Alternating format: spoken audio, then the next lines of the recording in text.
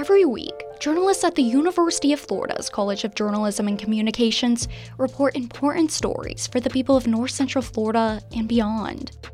As of recent, even one of the lobbyists who were against the bill kind of agreed with this, and that Florida is the only state that has this certain carve out for this group of people.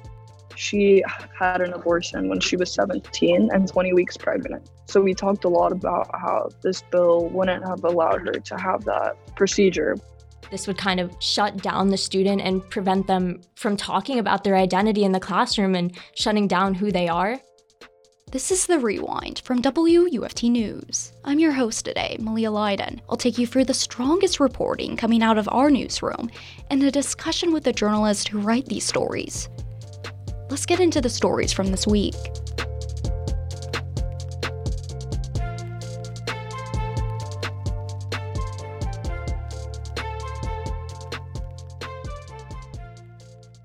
A Florida law banning people from filing lawsuits for certain cases of medical malpractice is a point of contention in the legislature. Just last week, bipartisan efforts to overturn the law fell short. Producer Ariana Asperu speaks with Fresh Take Florida's Melissa Hernandez de la Cruz on her story explaining the law itself and its failed bills from the session. Your story centers on a recent development in the efforts to overturn Florida's free kill law. Can you give me some insight into what this law entails? So this law was implemented in 1990 with the Wrongful Death Act, and it kind of centers over what legislators then called a medical malpractice lawsuit crisis. So in order to cap big cash payouts to surviving members of medical malpractice, they set kind of like a standard. So this law prevents anyone from 25 years or older from suing doctors for pain and suffering in medical malpractice lawsuits over the death of a parent.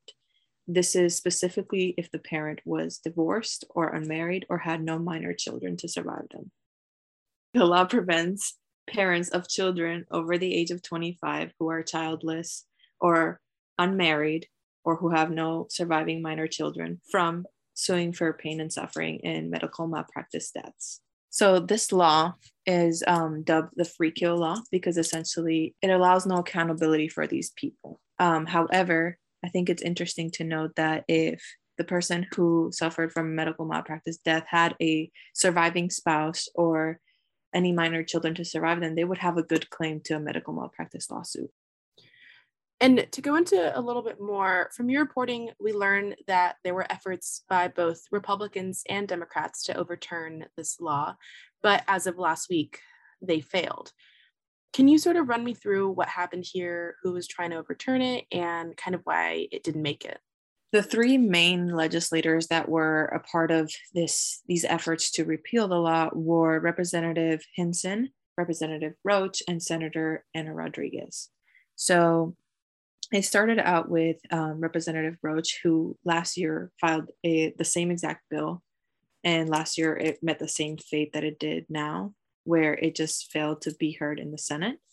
But this year, efforts were a little bit stronger because Representative Hinson filed HB 6039, which tackled the part of the law of children suing over the loss of a parent. And Senator Rodriguez, in an attempt to strengthen these repeal efforts in the Senate, filed two bills, one to go with Hinson's and one to go with Roach. However, things were a little bit slow for Hinson's HB 6039. On January 31st, the Senate bill that goes with Roach's bill was supposed to be heard in front of the Senate Judiciary, which would be the first time that this bill would have been heard. But right before the meeting started, they postponed it. We found out that the meeting on February 7th would be the last meeting for the Senate Judiciary, so to consider any bills, effectively killing the bill and its efforts. And you kind of mentioned this before, but Representative Hinson, as you said, of Gainesville filed one of the bills, but it didn't make any progress from when she filed it back in October. In your reporting, you speak to a constituent of hers, Sabrina Davis, also from Gainesville. Can you tell me a little bit about their story in relation to the bills? Hinson had some pretty strong remarks during last year's hearing of Roach's bill in the House, and she had some pretty big remarks on holding doctors accountable. Sabrina Davis, having been reeling from the death of her father just after a few months, was really inspired by her words and reached out to Hinson, especially since she's from Gainesville and that is her representative. And Hinson was pretty moved by her story and decided to file the bill that would allow Davis a viable claim. Her father was a 62-year-old Navy veteran who died at a hospital in Brandon in October of 2020.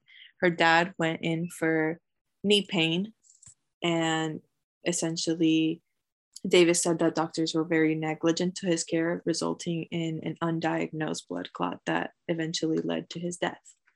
His knee was swollen, hot to the touch, bruised, and red, which were all symptoms of a blood clot. Her father had a history of deep vein thrombosis, which is a condition in which blood clots develop, and he had previously been on treatment of blood thinners, which helped his condition.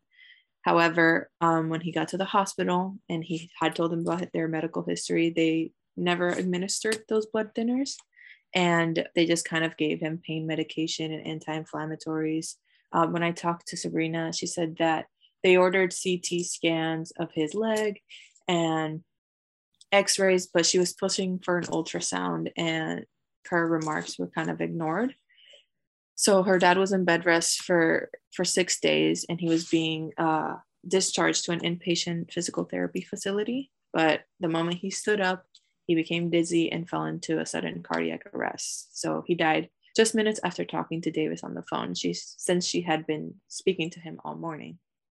So after this, she felt like her dad's death was due to medical malpractice, medical negligence.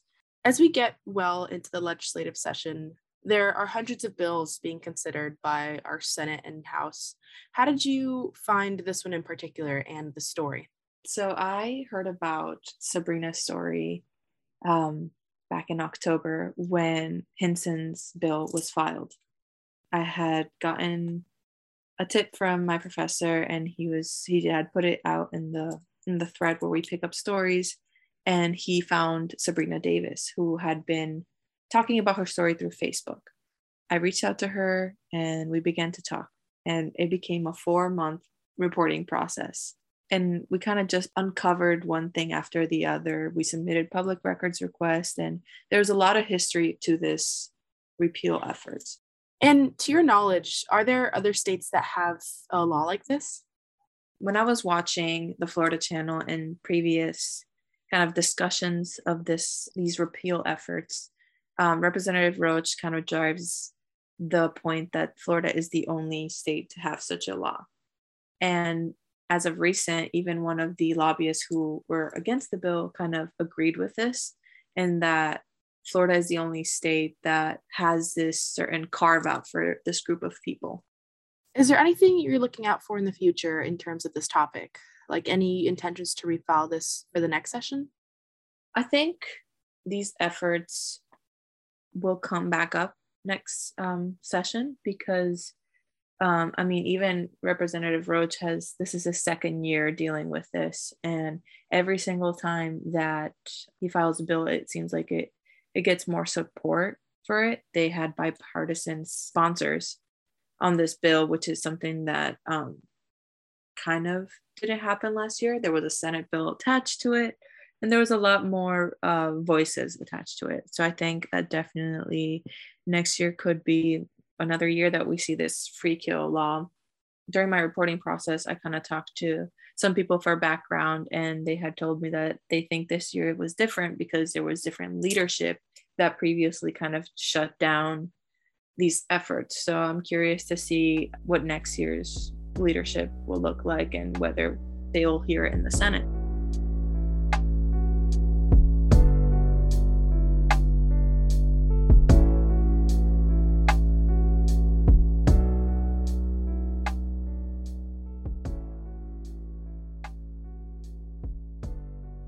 That was Fresh Take Florida's Melissa Hernandez de la Cruz speaking with producer Ariana Asperu.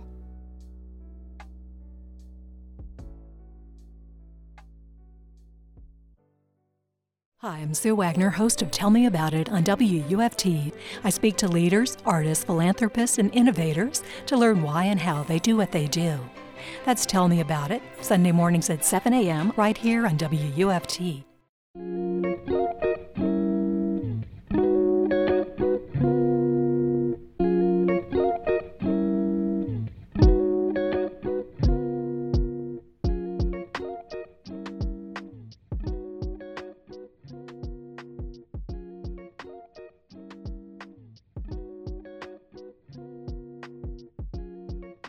Welcome back to The Rewind from WUFT News. I'm your host today, Malia Leiden. Let's move on to our next story. As a Mississippi 15-week abortion ban awaits its fate in the U.S. Supreme Court, a similar proposal is progressing through the Florida House. Producer Sarah Mandile spoke with WUFT reporter Katie Delk about what House Bill 5 is and the conversations surrounding it.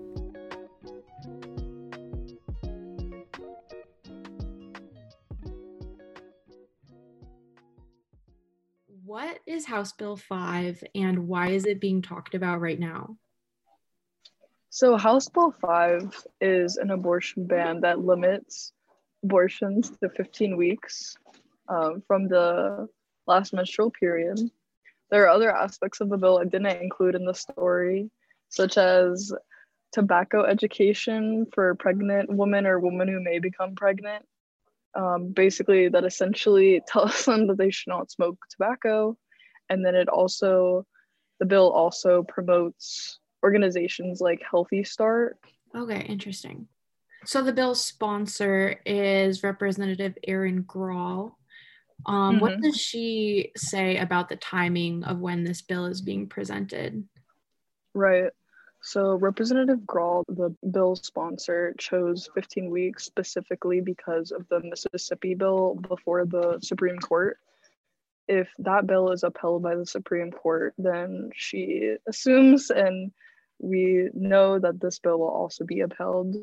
And then, as the story says, if the Supreme Court strikes it down, the aspects of the bill not surrounding Healthy Start and tobacco, the ban, will be removed as well. So it all depends on the Supreme Court decision.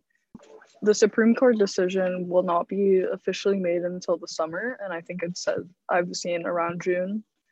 But as we know, the justices are right-leaning, so a lot of Republican representatives around the state are hopeful that the Planned Parenthood versus Casey and Roe versus Wade will be restricted a bit more. So essentially, they are hoping to restrict those two landmark cases by looking at the viability period, which is a bit vague. A lot of Republicans argue that now with the scientific developments, 24 weeks is beyond the actual viability period, and that's what Bob White argued, which he was one of the sources I talked with. So essentially, they're hoping that they can lower it to 15 weeks. Could you walk me through just a basic timeline of abortion laws leading up to this bill? Sure. So Roe v. Wade established that the viability period was 24 weeks legalized abortions. So now we're seeing a lot more restrictive abortion legislation passing through the United States. I included a stat in the story that said 2021 had the greatest number of these restrictions being enacted. So we're seeing some of these restrictions occur in Texas, one of the biggest ones, which is the heartbeat bill, and that restricts abortions to 6 weeks. So that is one of the big ones we've seen. And in Florida, that I have in the story that Representative Webster Barnaby introduced the Florida heartbeat bill, which modeled the Texas law. However, this bill faltered in the Florida GOP-controlled legislature, as it did in 2019 and 2020. What is the current status of House Bill 5, and what are the next steps we can expect to see?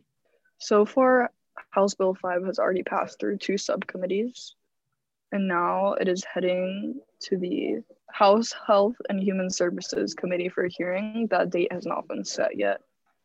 for this article, you were able to speak with a lot of different sources about their thoughts on this bill. What were some of the experiences and opinions that were shared with you? One of the first sources I talked to, Gertie Remy of Altamonte Springs in Seminole County, which is near Orlando, about 20 minutes from Orlando. She had an abortion when she was 17 and 20 weeks pregnant. So we talked a lot about how this bill wouldn't have allowed her to have that procedure. And we also talked about how restrictive abortion legislation primarily affects people of color. So we looked at maternal mortality rates, which are 2 to 3 times higher for Black women. And we talked about how, these higher maternal mortality rates are caused by things like lack of accessible insurance, because a lot of people of color rely on Medicaid, and Medicaid does not cover abortion procedures. And then also Danielle Hawk, a Democratic candidate for Congressional District 3, she agreed. She talked about that a bit with me as well. And she also talked about how women's reproductive rights and freedom not only includes abortion, but access to menstrual products. And then another person I talked to moving to the pro-life side is Mariah McLaren, a University of Florida accelerated nursing student. And she told me that she believes women deserve resources outside of an abortion. So we talked about other resources like adoption centers. And she mentioned that people from the St. Augustine Catholic Church on University Avenue have offered to help people who don't have the funding for children by providing anything they need, any money at all. She said that by 15 weeks, she said the fetus, or to her, a baby, can kick and really needs to be protected. So she said that the House 5 bill is moving towards the right direction. And then Bob White, the chairman of the Republican caucus of Florida of Brevard County. So Bob White spoke at the Professions and Public Health Subcommittee, which is how I found him and reached out to him. And he was the one who talked about how scientific development has basically decreased the viability period. Is there anything else you'd like to add that we didn't touch on? Yeah, I think one other thing I would add is that as it stands right now, and according to Guttmacher Institute data from January 1st, Florida is among the 20 states that provide abortion procedures until viability, which as it stands right now is 24 weeks.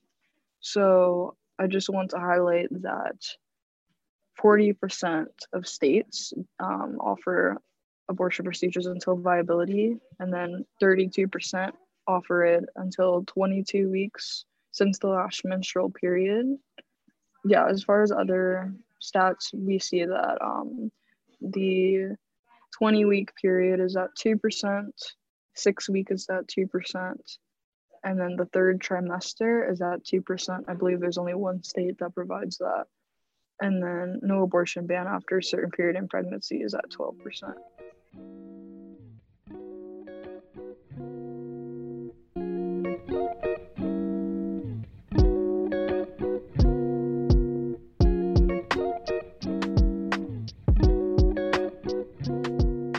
That was WUFT's Katie Delk, talking with producer Sarah Mandile. You're listening to The Rewind from WUFT News. Stay with us.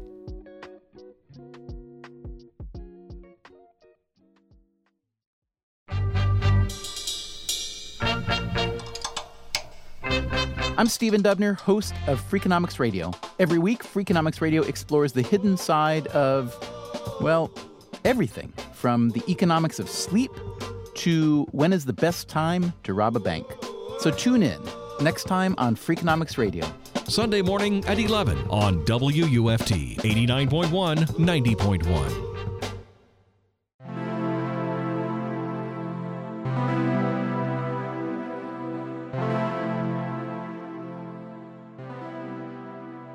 Welcome back to The Rewind from WUFT News. I'm your host, Malia Leiden. We've reached our last story today about the parental rights and education companion bills during this legislative session. It's commonly known as Florida's Don't Say Gay bills, and would limit classroom discussion about sexual orientation or gender identity in elementary school classrooms. Supporters say it's a way to keep unnecessary and inappropriate topics out of the classroom, but opponents believe it would alienate LGBTQ+ students from a much-needed support system at school. The Senate and House bill have been approved in at least one committee so far. Producer Melissa Fato spoke with Carissa Allen from the Independent Florida Alligator about how students and teachers in the Gainesville area are reacting to the bills. It limits discussions about LGBTQ+ and transgender identities in the classroom, and it kind of shuts down conversations that the bill deems might not be age appropriate for students in the classroom. Let me just get this right. So this bill just affects K through 12? It affects K through 3, which are primary grades in Florida. The wording in the bill right now is K through 3. And if I understand it correctly, there are some local representatives who support this bill. Who are they and what's their rationale for supporting it? I actually reached out to Representative Robert Chuck Brannon, who is a Republican, and he's on the Judiciary Committee in the House. So he's actually going to be involved in conversations about the bill while it's in the Judiciary Committee.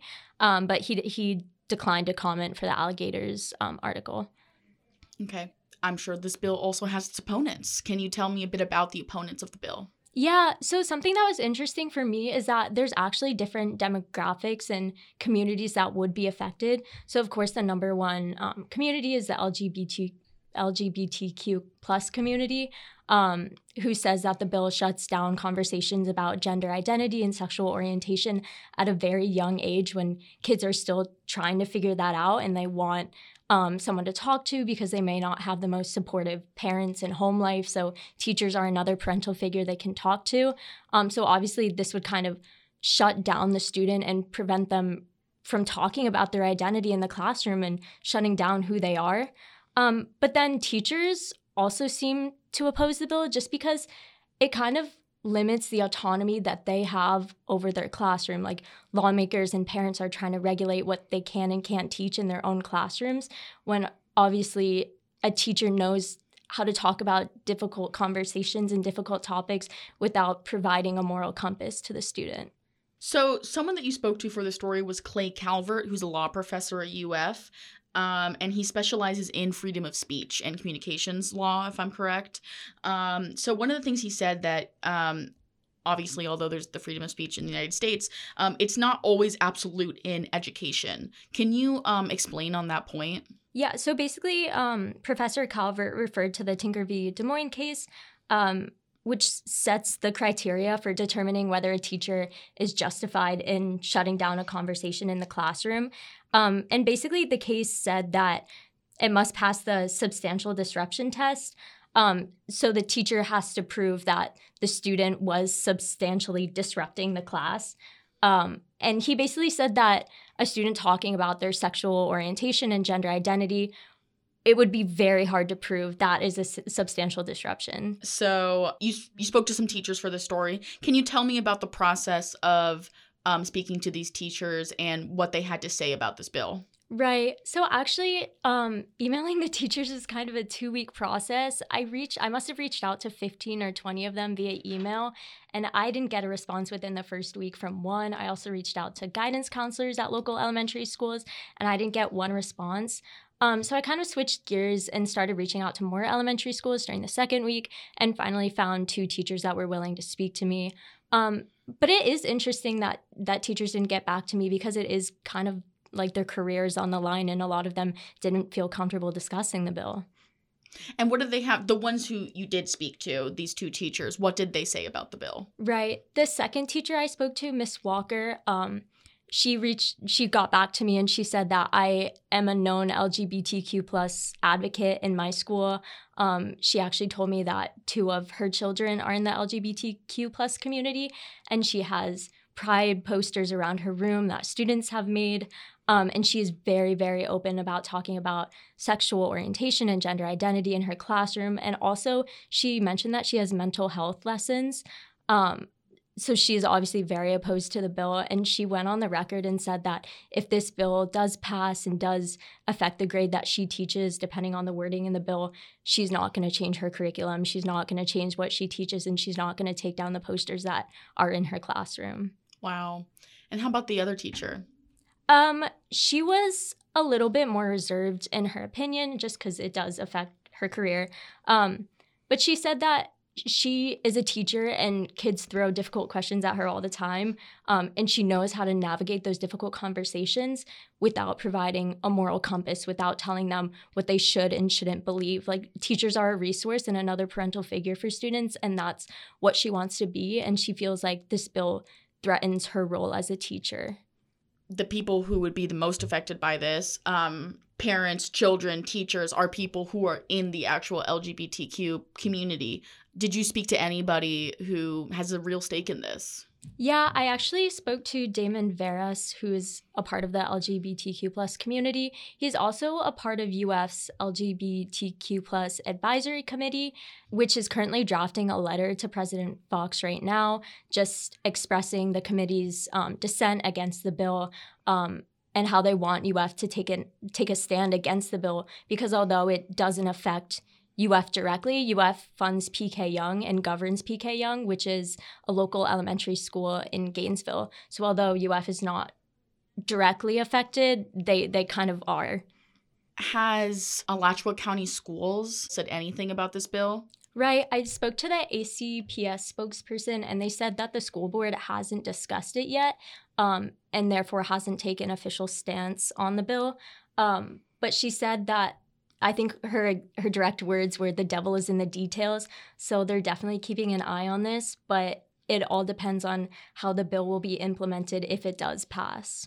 So my last question is just, what's next, right? What is happening to this bill next? Where is it going? Right. Well, we've actually seen that the bill is moving forward in both the House and the Senate. So HB 1557 in the House was passed from the Education Committee and is now in the Judiciary Committee for debate. And SB 1834, which is in the Senate, I believe it was on Tuesday, it had its first discussion in the Education Committee in the Senate. The debate in the legislature is intensifying, and more awareness is definitely being spread about this bill as it moves forward in both the House and the Senate.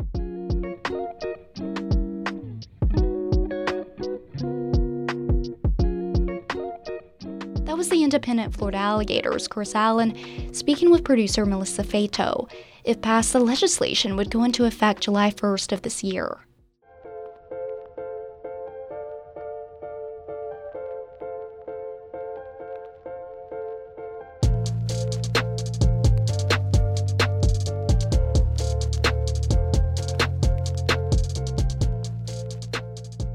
That's all for this episode. The Rewind from WUFT News is produced by Ariana Asperu, Sarah Mandile, Melissa Fato, and Malia Leiden. Our executive producer is Sky LeBron. WUFT News is operated out of the College of Journalism and Communications at the University of Florida. Remember to follow us at WUFT News on Facebook, Twitter, and Instagram for the latest stories. I'm Malia Leiden. Thanks for listening.